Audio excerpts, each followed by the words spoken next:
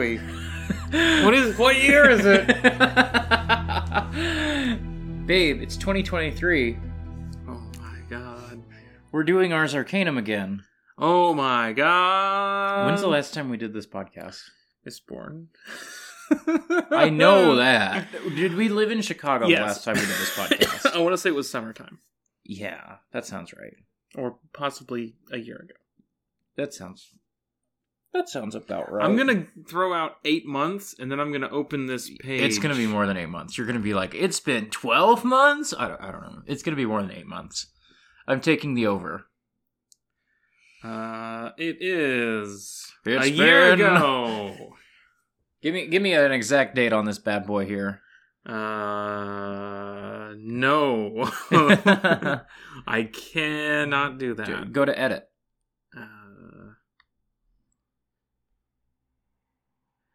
February 10th, 2022, 11 months. No, 13 months. But what happened since then? Brandon. Happened. Yeah, Brandon happened mostly. Partially. He's not fully released yet. Yeah. Hey, What that's was my that? phone. That's my phone charging over there. This is the most unprofessional bullshit. I'll leave it. No, because at some point, the group chat's going to start being like, oh, you played Oberden? How was Oberden? I really enjoyed Oberden. Just like, bop, bop, bop, bop, bop. Anyway, yeah, we're back. It's been a minute. You'll notice we're not joined by Mark. This is a duo pod. We're here to talk about... We're joined by the truck outside. It's the year of Brandon. It's the year of Brandon.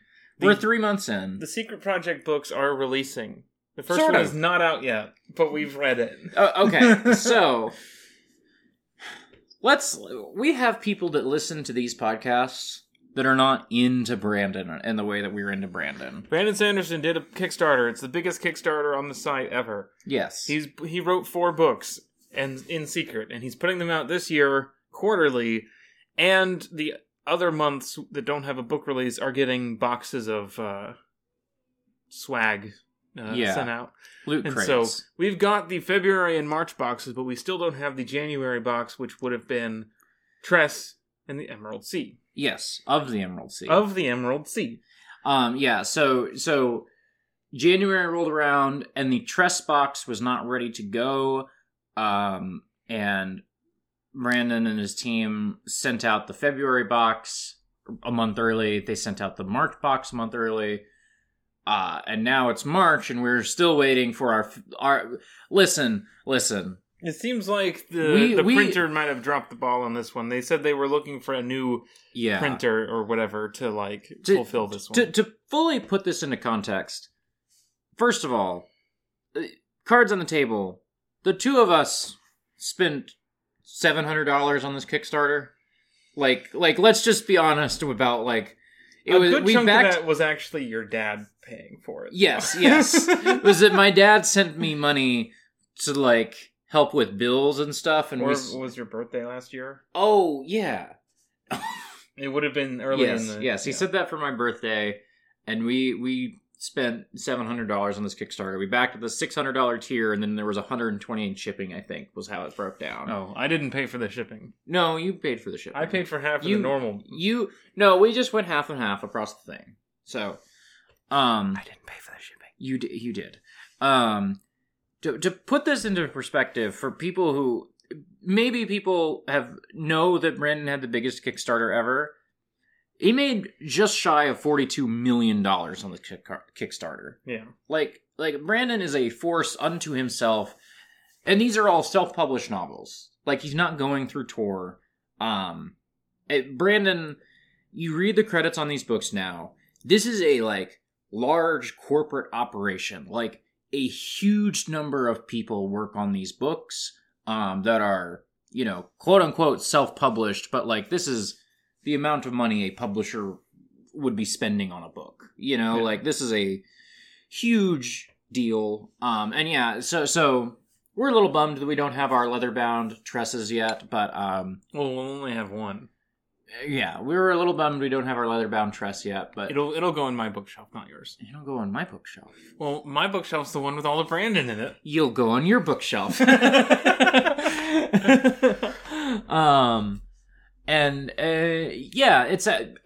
has got Brandon, I would say, very polite person in public.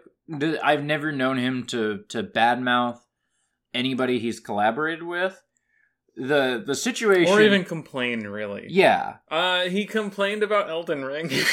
Yeah, he did. Specifically not somebody he worked with. He did complain that Activision didn't call him to get him in on that Elden Ring. He did complain about that. You can't get that man to not also be like, oh, I've got this game mechanic idea. This is how you should represent this thing I wrote. Yeah, somebody had that phone call, and he was like, I brought a game design document, and I don't think he had that phone call. No, thank you. Suffice it to say, we are here. We are going to read all 4 of the books this year and put episodes out this year of those 4 books. And we will, at some point, get started on Mistborn again, but stuff just got in the way. Yeah, life found a way. To ruin our podcast. I might re-examine the pace of the podcast moving forward as well. At the bare minimum, when we come back with Mistborn, with just normal-ass Cosmere coverage... Oh, that's another thing. I think 2 of these books are going to be Cosmere. Tress is a Cosmere book. And 2 of these books are not Cosmere? Or it's 3? 1 is not Cosmere. It's 3 that are Cosmere and 1's non-Cosmere. I think that's right. I think 1 is a completely separate original thing. But there might be one that's Cytoverse. That would make sense. For people who don't know, Cytoverse is his like YA science fiction universe that does not intersect with the Cosmere in any way, shape, or form. And right now can't. Yeah, but he could always change his. Yeah, that man, he could change his mind any day. Whatever.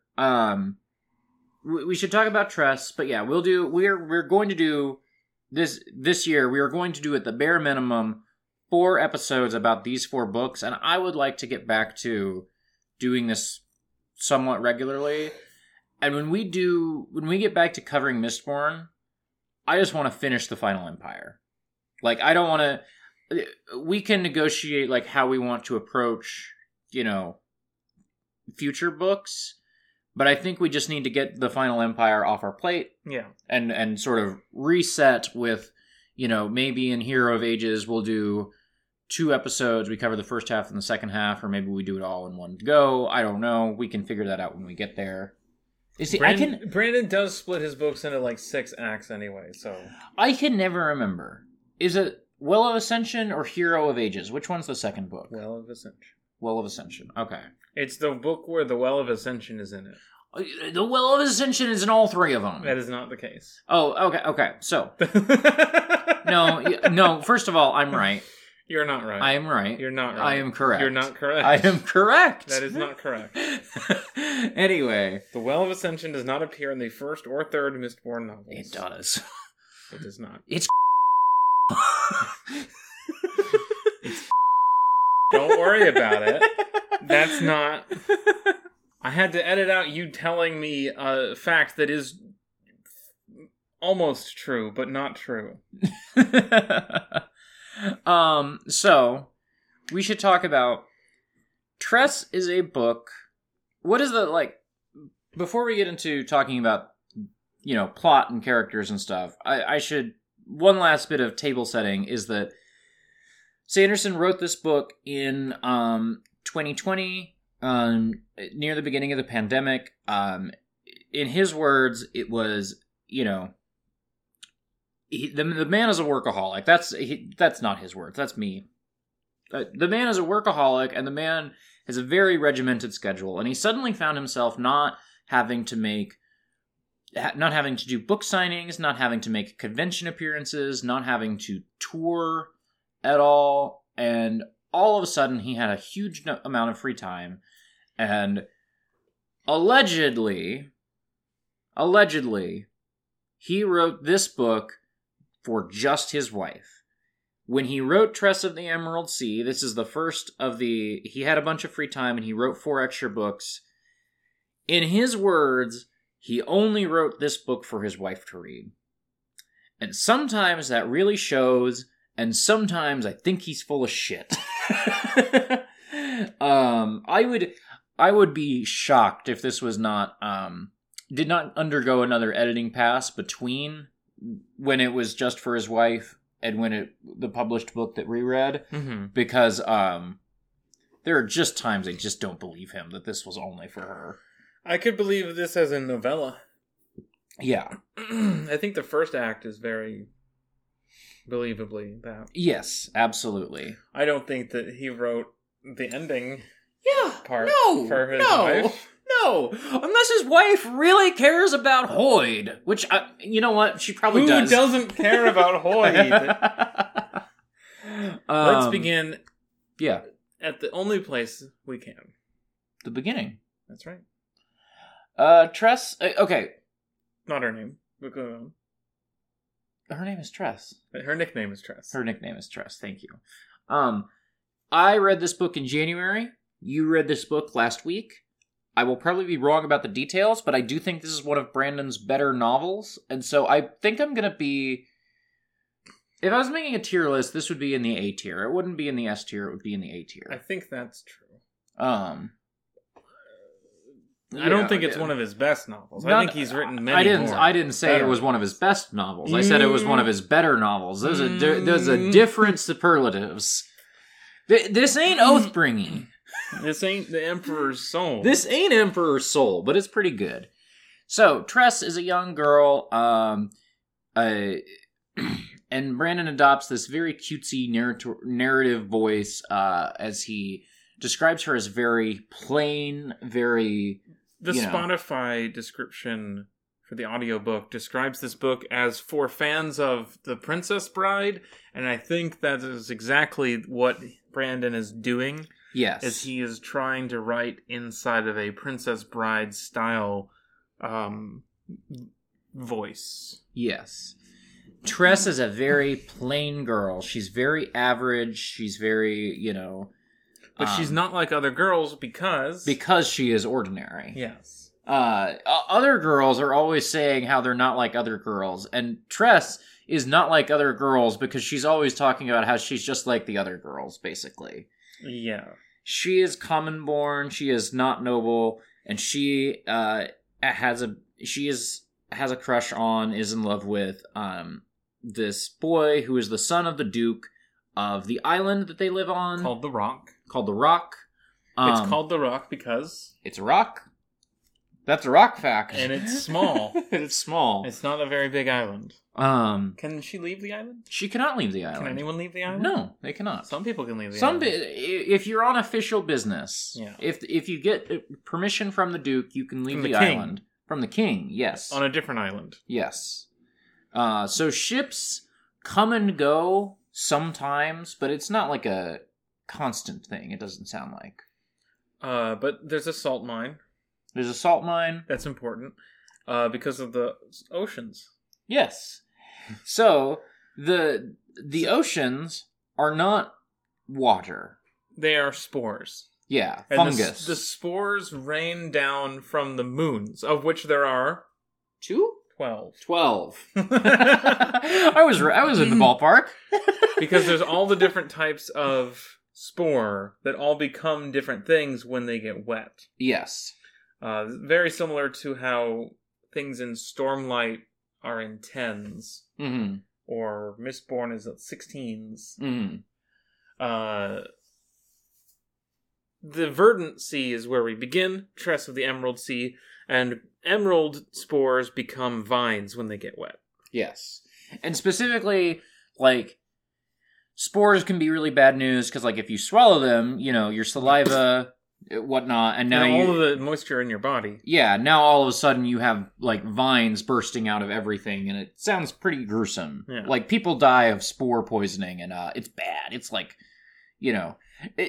Brandon is never going to go full-on body horror, but it's the closest... But they do but he does write a thing about the vines coming out of your face and everything. Yeah, this is the closest he's going to get. He gets, PG-13. And I guess he does the body horror in Elantris. What is the body horror in Elantris? He has a weird arm. He does have a weird arm. That's so true. The king. I miss Deloff. I miss Fraythin. I miss Fraythin. Oh, man. Elantris is terrible. Elantris is We watched a video from Murphy Napier where she asked Brandon to rank all of his own books on a tier list. But the criteria was, how much fun did you have writing this versus like how much of a challenge was it to write this book, or So it wasn't Brandon, tell me what books are bad. Yeah, it wasn't Brandon, tell me how Elantris sucks. And Brandon, if you come on this podcast, I'm going to do the same thing to you, and you're going to have to tell us what you think of Elantris. I don't want you to I know you have to sell copies of that book still. I know, because you've written 2 Cosmere books in a row that are like, hey, you should read Elantris. I know that you think that you feel a certain amount of respect for Elantris. I need you to come on this podcast and tell me to my face that that's a B-tier book in your mind, because I think you're fucking wrong. Maybe it's different if you read it all in one go. Maybe. I do think it would be better. I don't think it would be good. But it wouldn't be the lowest, probably. Yeah. I do think that would go to Alloy of Law. He weirdly was more willing to badmouth Alloy of Law in that. Well, by the time they got to Elantris, he had to go. Yeah. So who can say? Anyway, we don't need to talk about this YouTube video anymore. The Duke doesn't like that his son has this girl that he's interested in, so he takes his son away to visit various noble women and see if any of them want to marry him. He is determined to be as boring as possible and rejects everyone's advances. The Duke's son. Yes. You just said he, and I just wanted to... Eventually, the Duke returns with a new son. Mm-hmm. And claims that this is the same son. He says, check out my new son. He's the same guy, but all of a sudden he's like buff and cool. And then Tress learns that the real son of What's his name? Charlie. His name is Charlie. Charlie was actually abducted by the sorceress who lives in the Red Sea. The Midnight Sea. Midnight Sea. The Crimson Sea surrounds the Midnight Sea. Yes. They have to pass through the dragon's lair to get to the sorceress. Because the dragon is in the Crimson Sea. We haven't gotten to the dragon. We'll get there. There's a dragon. So, shut up about the dragon. I'm not going to shut up about the dragon. She is determined to go and rescue him, and so she stows away on a ship. The ship turns out to be pirates, and she gets wrapped up in a plot about how the captain is trying... She stows away on a ship. That ship is attacked by pirates, and she makes the absolutely insane decision to to cross the Sea of Spores from her ship that she stowed away on to the pirate ship. And the captain of the pirate ship is trying to make everybody become criminals so that they will be willing to sail into the Crimson Sea with her so that she can go to the dragon and get rid of her condition, which is that she's a spore eater and she's got spores inside her that she's cultivating, and they protect her from harm, but they're also killing her. Mm-hmm. You go. Eventually, they get there. Tress pulls a fast one on her and gets the dragon to take the captain as a servant when the captain is trying to give him Tress. Mm. So she switches that up and manages to get a boon from this dragon, which is 3 small boons for her friends instead of anything for her. Then they go to the Midnight Sea. She goes alone to the Sorceress's Tower with her talking mouse friend that we haven't mentioned.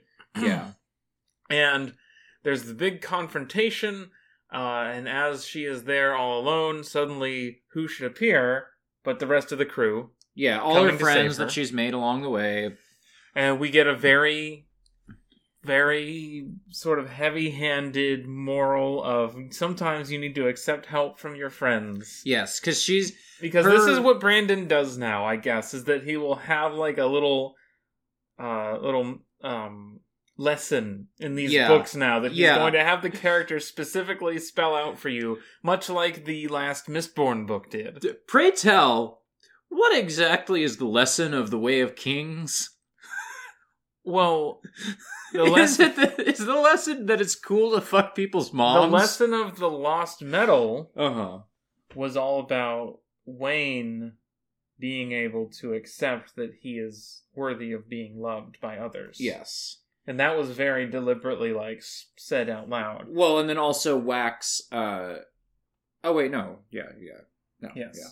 There was a big thing about Wayne's self-esteem in that book. There was a Yes. very deliberate and very clear, spelled out moral about that. Yeah. I don't know why this is a new Brandon move. I don't know. It's like I guess Oathbringer had something like this. Yeah, it's a tool that he's always had in his toolbox, but he's becoming really more blatant over time, Yes. rather than being hidden inside of the plot.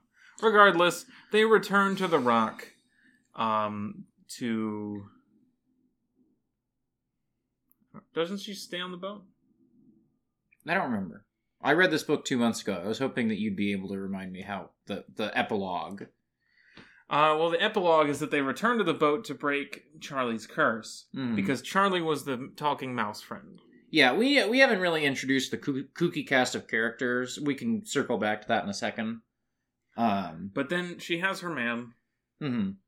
I just don't remember. Do they decide to go on more adventures, or do they decide to settle down? I think they go on more adventures. Okay. Because she's the captain. I couldn't remember if this is a Hobbit or if this is a, This is an origin story. Okay, yeah, thank you. I was trying to think of a contrast to The Hobbit. Spider-Man. Yeah. So. Kooky cast of characters. So she's on the stowaway ship. She crosses over to the... Let's demarcate this. Yes. Right now, we are in the Tress exclusive part of the podcast. Yes, we are going... When we finish talking about some of the stuff in Tress, we are going to zoom out into a Cosmere lens and talk about all the What in the Kingiverse stuff in this book. Yeah. What in the Kingiverse, of course, being the segment of Just King Things where they mention all of the crossovers and references to other Stephen King books. We're doing What in the Cosmere-verse, I guess. What in the Cosmere? Verse. It's not... Anyway. That's like an important... That's an important line to draw when we're talking about Tress, because this book... is very, very engaged with. I think let me ask you a question, because I'm thinking about this for myself, and I just want to ask you. If someone said to you, hey, I've never read a Brandon Sanderson book, but Tress of the Emerald Sea sounds interesting to me, would you give it to them? Do you think, if someone said, that one sounds good, that one sounds up my alley, do you think that you could just hand this to a brand new Cosmere reader? Yeah. I think if you read Emerald Tress? Yeah, Emerald Tress. If you read Tress and then were asked, what's your favorite guy? And then were given a secondary recommendation through that, that's one valid avenue I can see. Otherwise, I don't know, because a lot of the writing in this is not going to match up with the other books. Yeah, so I think the sort of the thing that I would say makes this very easy to recommend to somebody who hasn't read Cosmere stuff is the sort of unique narrative voice. Brandon has talked about he tries to be very plain spoken as far as his narration goes in a lot of his books, and this is bucking that trend. This book is written in first person, but the POV character is not the hero, it's a character who's just around on the boat. Yes. And this character is in a lot of other Cosmere books. It's Hoid. And so, if you know who Hoid is, immediately, page 1, I'm like, oh, Hoid's narrating this book. This is Hoid's voice that he's writing in. And Hoid has such a unique and specific voice in the Sanderson setting that, like, I was like, oh, that's who that is. Cool. But, like, I don't think you need to care about Hoyd to, like, get invested in that. But also, at the end of the book, Hoyd gets a big hero moment in a way that he hasn't in other Cosmere stuff. And I'm sorry to pull out to other Cosmere stuff here, but Hoyd necessitates it to some extent. He gets a big hero moment, and I don't know how well that hero moment plays if you have only read this. I think Sanderson does his best to build this book up for someone who hasn't read any other Cosmere. Hoyd is, like, talked about throughout this whole book as the narrator, and we should talk about the Kooky cast. There's not necessarily that much of an implication that he, like, is a powerful, like, guy who's really cool and knows a lot of stuff. But it is really funny if you're reading this without knowing who Hoyd is, because it's like, oh, the goofy guy is secretly really cool. But because you know who Hoyd is, you interpret it differently. Yeah. And at that point, the thing becomes not who is this guy underneath all these weird behaviors. It's what the hell happened to Hoyd and why is he acting like he is in this book? Right. We should talk about the Kooky cast. So, we've talked about Hoyd some. Hoyd is the narrator of the book. He is on the ship, and he has been cursed by the sorceress to people think that he's dumb. He's not dumb. We know that from other books, and we know that because he's narrating this book, and he's like, I was temporarily dumb, you know? Well, he lost his sense of taste. And not his flavor taste. Yeah. His sense of good taste. Yeah, and so he's like, there's a lot of jokes in this about, oh, he thinks that Hawaiian shirts and sandals with socks are really in style, you know? Or, like... He's thinking about using dirty socks as a strainer for tea. Right, yeah. And he sort of talks in nonsense. It's a very 15 years ago random... It's a little... If you find Deadpool to be a little cringe... It's a little Deadpool. It's a little Deadpool. It's a little Deadpool. And it's weird because I have an investment in this character from a bunch of other books. And I also think that if you haven't read any of these books, you could sort of get into it from this is kind of like the Princess Bride tone. But I definitely think that there is a middle ground between those where you're just like, this is Deadpool, this is cringe, I hate this. Yeah, I don't think you're wrong there. There are definitely times where this voice grates against me. But anyway, let's move on to the rest of the cast, because we've spent too much time talking about this guy. The captain, what's her name? Crow.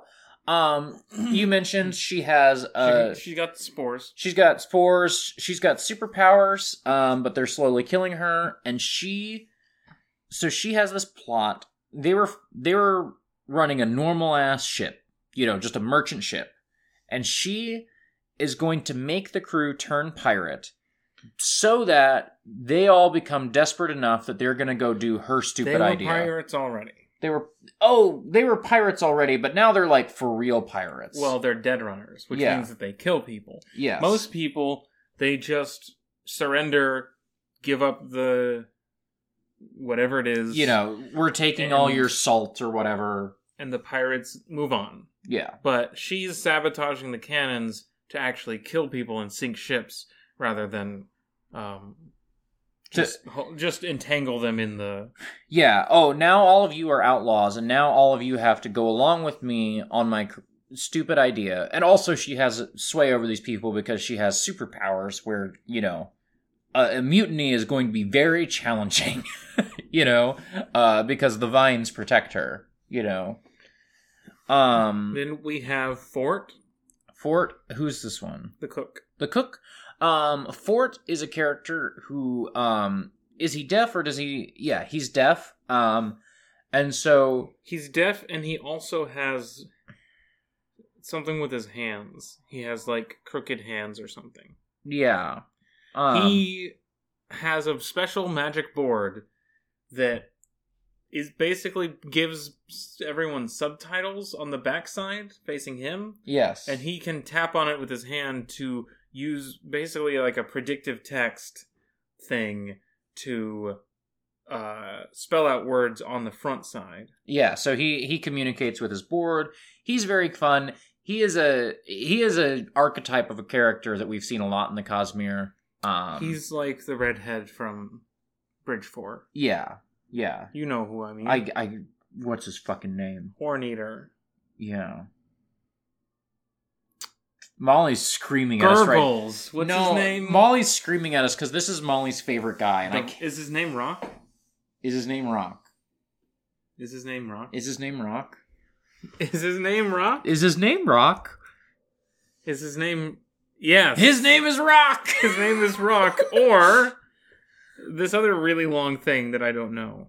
I've definitely heard Michael Kramer say that a handful of times, but... His name is Rock, everyone. His name is Rock. Yeah, he's the big guy who's very kind to the hero, much like Rock is to Kaladin. Yes. He's a little fun-loving, he's a little wise, but he's not like, he's not a mentor. His big deal is that he loves bartering. Yes. And his whole society is of hunters, but not literal hunters. For example, he's a bargain hunter. Yes. And he likes... He has a fun tone where he sees everything very transactionally, but it doesn't feel manipulative. It's like... He only does that with people he likes. Yes. And he, like, You just have a hair. Stop. He'll be like, oh, well, I'll tell you about me if you tell me about you. And, like, is, like, trying to get it to know each other better. And, he's fun. It's hard to, especially 2 months removed from reading the book, it's hard to come up with examples, but I like him. Huck, talking rat, as we alluded to earlier, this is the boyfriend. When he first meets Tress as a now talking rat, he's cursed, so he can't tell her that he's Charlie, right? And so he tries to say Chuck, and it comes out as Huck. And so his curse is that, like, if he can get Tress... he has to bring Tress to the sorceress to be cursed. Yes. And then he will be human again. And so he's constantly, through the whole book, and I sort of saw the twist coming and sort of didn't. I thought it was really well done.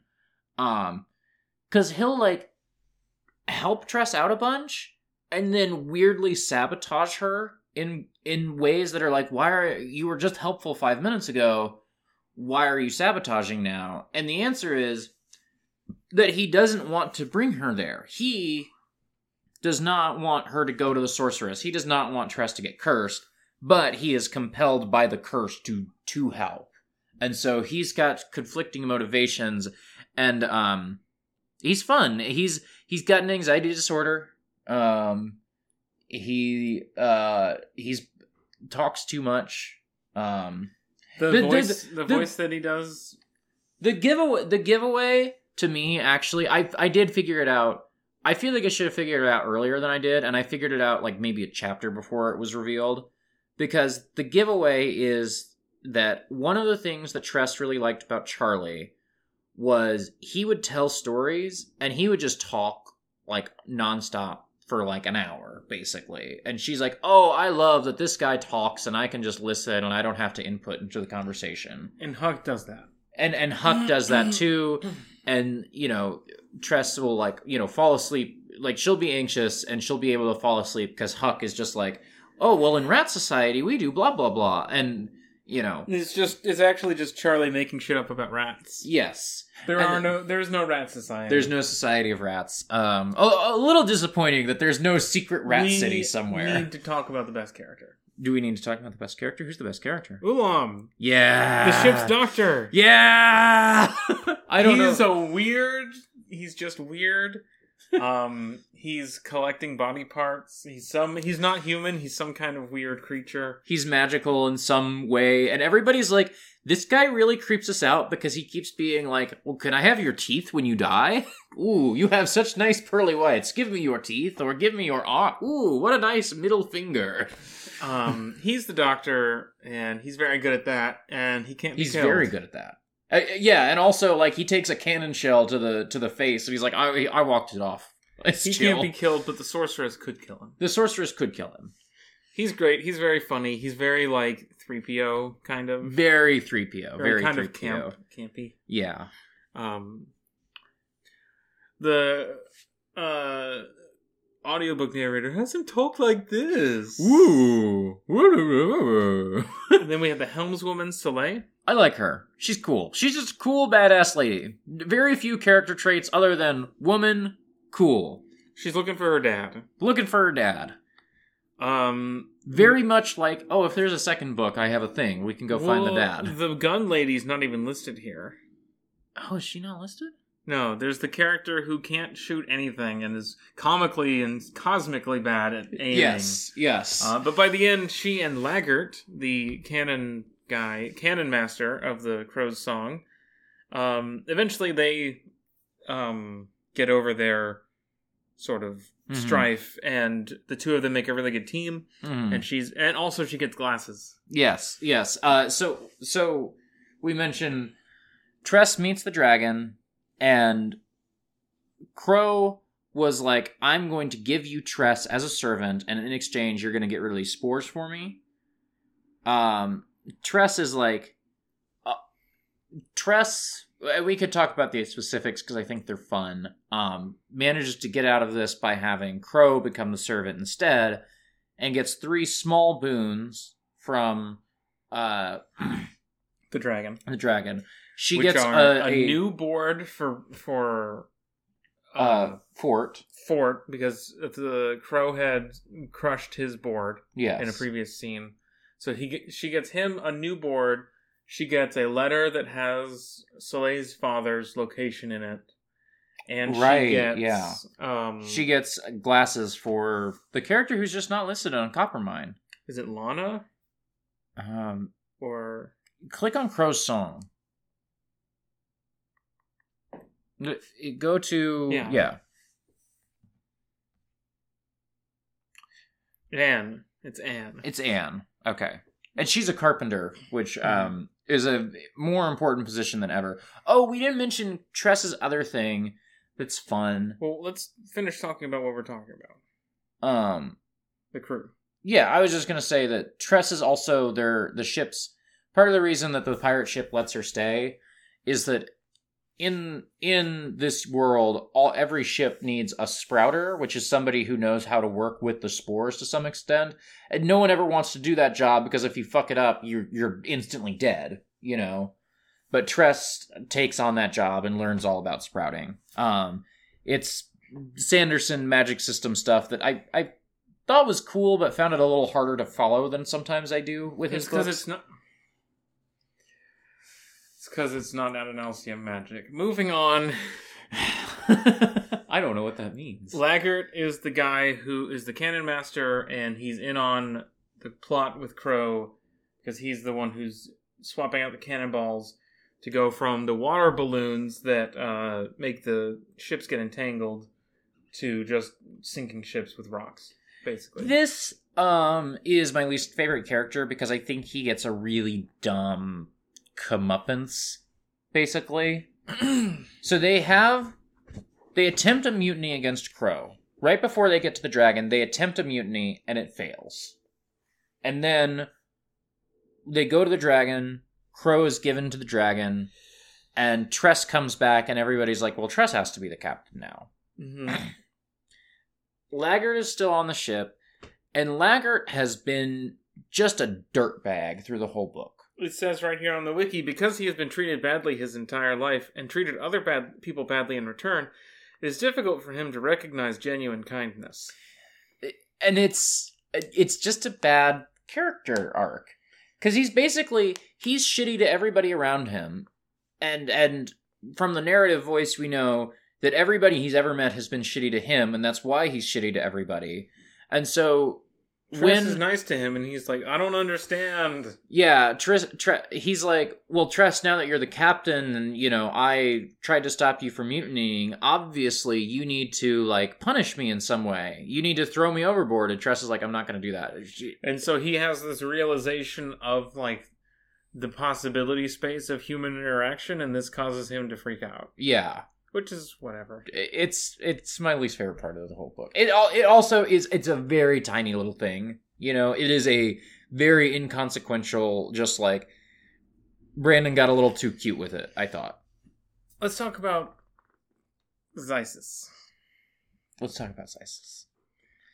Xysis is the dragon. Who, once again, is not the main bad guy of the book. I feel like we talked about the dragon more than the sorceress. The sorceress is the main bad guy. It's hard to talk about the sorceress. It's hard to talk about the sorceress without getting into big Cosmere stuff. The dragon. He lives under the Crimson Sea. Mm-hmm. He's black with silver horns and ridges and stuff, which is called dragon steel. Mm-hmm. If you're curious where the name dragon steel comes from, it comes from dragon steel. And basically, I'm reading stuff on Coppermine right now. I'm reading things on Coppermine right now. Minor details from different scenes are given like proper names. Uh-huh. Regardless, he's cool. Yeah. He's researching the spores, and he wants somebody to help him research the spores. He has many servants. And basically, Crow doesn't gag Tress when she brings her down, so Tress is able to say, actually, I've brought Crow as an offering to you, rather than me being the offering. And he, like, sits back, and he's like, okay, well, make your cases. And then they have a bunch of, like, logic-y debate until eventually Tress wins. Tress is... I forget if this is the exact thing that gets Tress to win, but the thing that makes it feel like Tress is going to win this is, and it's very much a culmination of, like, her character. We start with Tress. She's Bilbo coded. I don't want to leave home. I like home. I like, my normal, boring life. I'm fine with that. And she gets to the dragon's lair, and the dragon is like, well, why shouldn't I take you as a servant? I need people who are good with the spores, and this lady makes it sound like you're a natural with the spores. You seem pretty smart. Seemed like a great servant to me. And Tress is like, I will spend every moment of every day trying to escape. And let me tell you, like, I was a stowaway on a ship, that ship started to sink, and I hopped over to this pirate ship, and then I started a mutiny against that ship's captain. Like, I will spend every last breath trying to escape from being your servant, and I will just cause you a fucking headache. And it's like, I don't know, this whole book, sometimes it feels too cutesy. Sometimes it feels a little pat. And there's definitely, like, in some ways I think this is a great first Cosmere book, because I could give this to you, and I found this a lot of fun. I found this to be a really compelling scene. I really enjoyed it. And I also, if someone read this and was like, this was fucking stupid, I'd be like, okay, yeah. If you think this is a little too, like, goofy, if you think this is a little too on the nose, yeah, I don't think you're wrong. This is the closest to Ruby Cosmere has ever gotten. Yes, absolutely it is. Anyway, that's Xysis, the dragon. Mm-hmm. We will come back to this in our Cosmere section. Wrap up. Final thoughts before we talk about crazy shit in this book. I think this is one of Sanderson's better books. I found the narrative voice, the Hoyd stuff, a little grating. I found some of the plot to be a little too neat, tidy, too... I think the first half drags, and it's too cute. Yes. But... And on the other hand, both as a, like, I'm invested in the Cosmere. I got a lot of payoff for being invested in the Cosmere. And there's also, like, once I did get over, there was a certain element of, I'm gonna read this. There's a certain element of, I like Brandon books. I'm going to read this. Once I could get over the hump of, I'm grading against this a little bit, I did find a lot that I enjoyed, even in the cutesiness, even in Hoyd's bad jokes, even in, like... There comes a point in the book where it becomes like, oh, you didn't have to add that weird cuteness onto this. This was like a good scene. Yeah. And now this has gone from being the core of the story to being, like, peppered throughout. And it's like, okay, well... I didn't really need this. That's what does make it feel like this is a book just for his wife in some ways, and that, like, it's the most that Sanderson's ever done a fairy tale. You know, it is a very straightforward fairy tale, and that is some of what makes it feel like it was for an audience of one, and that one person was his wife, who is going to be fine with him. Who's going to be fine with him waxing poetic about how he likes smart girls more than busty girls or whatever, you know? That's not what he said. You're thinking of Ernest Cline. No, I'm being too mean with Brandon with that one. I think that this is a weird thing where, yes, there is a lot of, oh, I recognize that. Oh, I recognize that. But also recognizing the references actually made the characters mean different things. Mm-hmm. And, like, it's not just, oh, that's the same type of ship as the Millennium Falcon. Yeah. It's like, oh, I understand this character on a much deeper level because I know that they have this backstory. Right. I understand a lot more about this character or how they work or what's happening because I know what these words mean. And also, like, you know... It is enriching in the moment beyond just recognizing, oh, that's the word from the other book. And also, like, I think... said Aeonic. I think all of these things are additive to the very basic fairy tale of girl lives normal, boring life, goes on adventure, discovers a love of adventure. Like, that stuff, that most basic, like, the bones of the book, I think really, really works. I think Tress is a really compelling character with a really good arc.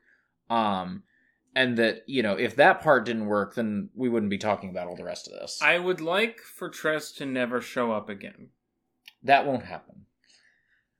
This book is too popular in the fandom already. This bitch showed up again. I would like for this to just be, oh, there are just adventures that happen in the Cosmere, and Hoyd is not always present because the adventure is tied into some greater plot. And sometimes he just shows up and some cool stuff happens, and he's happy to be there. I hope for that. I do think that the fandom has really latched onto this book. And I don't know that that's the future that this book has. I think that if anything, we'll see, like, Laggert. We'll see, like... Yeah, that's... Kingdom Hearts 3 Riku version of Laggert when he's, like, gotten over his shit in some other book somewhere. Okay, could we enter the Cosmere section? Yeah. No one's ever... Okay, this is the Cosmere section. All bets are off. All spoilers are on the table. There's some stuff that I've read that you haven't, and vice versa, but for the most part, we're pretty much... I don't think anything will come up from Rhythm of War. The one thing is Rhythm of War, where we're not... Yeah, I've read it and you haven't. And there's nothing from Rhythm of War. There's nothing Stormlight. There's nothing Stormlight. Oh, okay. There is some Mistborn stuff, but it'll be fine because it's not even most recent Mistborn stuff. Yeah, it's Mistborn Book 2, basically. Yeah, essentially. And there's 7 Mistborn books now. Plus extra. There's 8 Mistborn books now. Plus, you know. Yeah, plus the other stuff. Anyway, so, okay, we're entering Cosmere Zone. All bets are off. No one's ever been more ghost blood coated than Laggert. I don't know about that. Laggert is extremely, like... Yeah, he's gonna become a ghost blood at some point, sure. Well, we know that... I guess Kelsier wouldn't think he's interesting enough to make him a Ghost Blood. But if he became a Sprouter, if he learned anything about sprouting, absolutely. But there is a Sprouter in the Ghost Bloods already. There's a Sprouter. Oh, right, there is a Sprouter. The guy with the sand. Right, there. Which is actually, spores. It's Rosite spores. Oh my god. People don't know about... So there is Mistborn, like, late Mistborn stuff. Yeah, there's late Mistborn. I said a late Mistborn thing that we won't spoil. I've cut out a part where you mentioned something that was far beyond Mistborn Book 2. I might have brought up at the end of Mistborn Book 7. Who could say? I will say that there is a Sprouter in another book. We didn't know that they were a Sprouter at the time. Yeah. But there's a... I assumed they were a White Sand guy just because I didn't know because what of the White sand. And the Sand Masters also use water to fuel their magic. So interesting. So Ulam, most of this book I was like, that ain't enough a Kandra. Is this a Kandra or is this one of those weird guys from Stormlight? Yeah, I did. Because there are a bunch of weird guys from Stormlight that are like, I don't know what your deal is yet. You're not a singer. Yeah. You're not a human. Yeah. You have a weird shadow. Mm-hmm. You have tattoos. I don't know. Yeah. No, it was interesting because I thought there's almost like once I realized that Ulam was a Kandra, I was like, I feel like Brandon could have played this a little more obvious. I felt like maybe he wanted me to catch on earlier than I did, and I just felt uncertainty. It was also a thing where I was like, I wonder if I was reading a physical copy of this instead of listening to the audiobook, if maybe that like 1% more attention I'm paying, I would have just pieced together that Ulam is a Kandra for sure, way earlier. Or when he digests part of the vines to get out from being grappled is probably... Probably, yeah. But, he's a freak. He's a freak. I love that dude. Let's talk about the Sorceress. Okay, so the Sorceress has a laptop... Oh, you mean a view screen or This bitch has a laptop. I was not prepared for laptops. Remember? Well, here's the thing. Hoyd also mentions, yes, this is very similar to those people who showed up at your planet. So, who is this book written to? What do you mean? Who is this book written to? 'Cause who is the your planet that he keeps saying? Because it's not Earth. It's not Earth and it's not Scadrial. Right. And also, this is one of the latest books in the timeline. Right. Because he mentions something from Sixth of the Dusk. God, yeah, I don't know. Which, that story is the last chronologically so far. And this seems to take place in the future where Mistborn has become a space opera. Yeah. I guess, yeah, that does make the most sense timeline-wise. I don't know anything about Six of the Dusk, so... It's a very short novella that is not really that important. I should just read Arcanum Unbounded at some point. I should just go cover to cover on it. Well, maybe. But, so I don't know. This seems like a really late book. Yeah. Like... She's got a laptop. She gives Fort an iPad. That's his magic board. It's Nalthian. Shut the fuck up. It's an iPad. It's Nalthian. It's... Yeah, yeah, I guess. It's Awakened? Is that from Warbreaker? Is that Nalthis? Yeah. Okay, so Warbreaker, really, really cool book. One of my favorite Cosmere books. I didn't finish it. You're crazy. You're fucking crazy. And then Warbreaker stuff started showing up in Stormlight at a certain point. And I really need a sequel to Warbreaker, if only because I feel like there was a lot of stuff about the magic system in Warbreaker that I was supposed to understand for reading Stormlight and for reading this book and for reading like a lot. I don't think it's come up. I just... The actual magic of Warbreaker hasn't come up. It's just been characters from that world. Yeah. What's his name? Vasher, thank you. Like Light Rhythm of War thing. there's a thing where he tells Kaladin about, like, awakening in Rhythm of War. He's like, oh yeah, I'm awakened, and blah, blah, blah, blah, blah. And Kaladin doesn't understand any of it. I think he just uses weird color-based expressions. Yeah. And I just... There's so much Warbreaker stuff that I just feel like I need Brandon to write the sequel to Warbreaker, or I need... Well, the sequel to Warbreaker is one of those books that isn't out yet, but has a title already. Right, yeah. So... It's a Dragonsteel. It's a... whatever. It's called Nightblood. Oh, right. Of course it's called Nightblood. Because it's going to be about Nightblood. Thank God it's not another noun verber. The sorceress... I thought the confrontation with the dragon was a... Oh, okay. It was a weird anticlimax because of how much the dragon's been built up in other stuff. Yeah. And it hasn't really been built up in other books. It's just that the fact that there is one dragon in the Cosmere that exists, and Hoyd is friends with him, and he, like Hoyd, predates the Shattering, is just like a weird group of facts that everyone who's really deep into asking Brandon all the questions at signings and stuff is like latched onto. But it ended up not really mattering in this story that much. Yeah. Although now we have the explanation of what the word Dragonsteel means. That's the thing, is that you meet the dragon, and he's just a guy. He's just a guy. He's living his life. He's doing stuff. People are hammering outside our building. He's just a guy who apparently, according to the wiki, is a 10th Heightening Awakener. Yeah, whatever that means. I mean, I do know what that means nominally, but it's also been a while since I read Warbreaker, so... yeah, it's interesting. The sorceress is an Elantrian. Also, on Xysis, also known as Frost, is one of the letters in one of the Stormlight books. Yes. The other interaction with this character that we've had. What is going on? Construction. Okay. The other is that some of the chapter headers in Words of Radiance, I want to say, are Hoyd writing letters to shards. Well, no, it's not even. Hoyd wrote letters to shards, such as Xysis.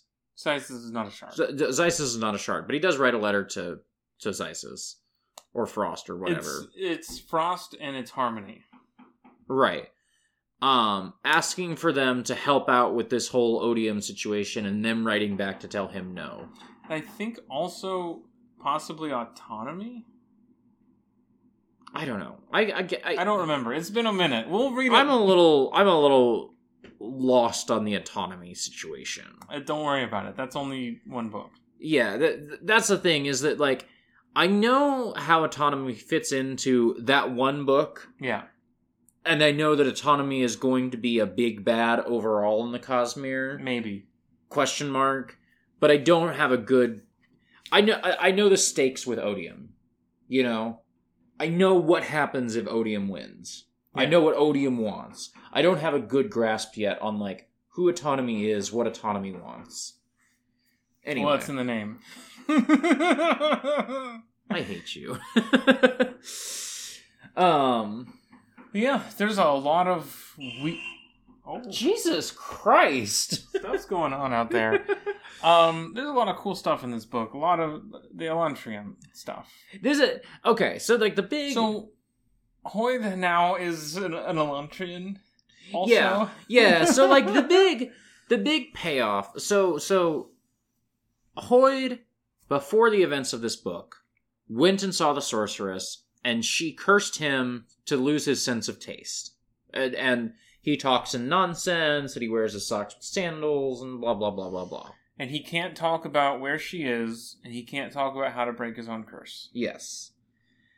His curse was a bet with the sorceress. And he allowed himself to be cursed, and if he can get uncursed, then he will be allowed to become an Elantrian. Yes. This raises many questions. About what the Eyrie are up to right now. How does one become an Elantrian not being in Elantris? I thought that was their whole deal. I don't know. We'll get back to it, I guess. I don't know. There's... Fucking, what's his name? Raiden ran around town carving a circle into the ground. Anyway, so the big payoff to this is that, like, Hoyd spends the whole book, partially for people who don't know who he is, being like, I was a super cool badass at the time, but I was cursed. And so, like, I could have solved the situation with my super cool badass magic, but I was too busy being cursed to do anything about it. And then, like, you know, Hoyd and Ulam both are like, because Hoyd and Ulam go way back. Like, way back. Like, way back. Like, way back. And Hoyd and Ulam both are like, oh yeah, Ulam could totally be helping Hoyd with this whole curse situation, but isn't because he finds it kind of amusing to see Hoyd be in such a situation, basically. And so the big thing at the end of the book is that, like, Hoyd, his curse is broken, and now all of a sudden he's doing light weaving, he's doing, like, you know... Asterisk. Well, okay, because there's 2 different types. Yes. Can you scroll up to the list of Hoyd powers for me at the top of this page? Well, I mean, there's spoilers here that I don't want to look at, so no. Okay, but he's doing, like, you know, he's doing his super cool badass magic that he can do, and just, like, kicks the sorceress's ass in, like, 0 seconds flat. Well, he blocks her attacks. Yeah. And then he doesn't have to fight her because he's won the bet. Yeah. And she just leaves. So he does light weaving, but the other light weaving. Uh-huh. The light weaving that Brandon wrote before making the Stormlight Archive. That is a different form. It is a different art entirely. It is not surge binding. Right. I don't even know if it's still going to be called light weaving, because I assume... he says light weaving in the book, I think. That's his own problem for calling everything noun verbing, so... But he's also... Apparently we know that he's a Mistborn. Uh-huh. Apparently he learned about Awakening and some other stuff. I do know about that. I don't know. He's got some surge binding, I think. He's got some weird stuff. Does he? I don't know about I think that. so. I think the last time... I think at the end of Words of Radiance, he, like, forms a Spren bond, doesn't he? I think that's the epilogue to Words of Radiance, is that he bonds with a Spren. The epilogue to Words of Radiance is about that one guy showing up. Is it the epilogue to Oathbringer? No. There's a Hoyd epilogue where he's like, hey, Spren, little buddy, don't you want to be my friend? Maybe. That might be Oathbringer. I think that's Oathbringer. Anyway, it doesn't matter. Because the one at the end of Words of Radiance is that guy showing up. He's like, oh, fuck, I'm 2,000 years late. It makes way more sense if it's Oathbringer, now that I think about it. Just, like, where the Spren are at. And he's got storytelling magic as well, but I don't understand what that's about. Yeah, who cares? But now he's an Elantrian, and here's the quote on the page from that. It was constructed of aeons, which I could now draw. The mechanics might bore you. The results, though, were spectacular. Yes, the mechanics might bore me. So true. So true, King. So, I don't know. His knowledge of Aeon Door is strong enough he's able to hack the system in order to use it off of Cell. Okay, so, well, asked and know. answered, I guess. I don't fucking know. At some point, my man is gonna have to put out, like, that's the finale, is Dragonsteel and the last book. Yeah. At some point, the man... Because I know, like, Brandon and his team have their own internal wiki that they use, right? And I assume that one of the endgame things is we put out a big coffee table book that's just got all of that in there for you. Is that we turned our wiki into, like, here's a gigantic fuck-off book with tons of illustrations, and you can just look at it all and see it all spelled out for you. That'll be the thing that comes out in 25 years. That'll come out in 2040, and then, you know, the next generation of Cosmere fans are all going to start out by reading that thing instead of, like, fucking reading Mistborn. I don't think that's going to happen. I don't know. People get weird ideas in their head. Anyway, we knew already that Hoyd wanted to collect all the different magics. Yeah, Hoyd is a Pokemon master. But, he's got to catch them all. Anyway. Well, yeah, that's it for Tress. We'll be back. At the very least, I think April, we're getting the next Secret Project book. Maybe. I have my doubts about getting our leather bound, our nice copy brackets, a nice copy of whatever the next Secret Project book is, but we're definitely going to be getting a audiobook, and so hopefully we'll be back in April with that, and then there's May and June with no new Brandon book, and maybe we'll get back to Mistborn. Hopefully, no promises right now because we're busy people. We're very busy. But yeah, so look forward to that.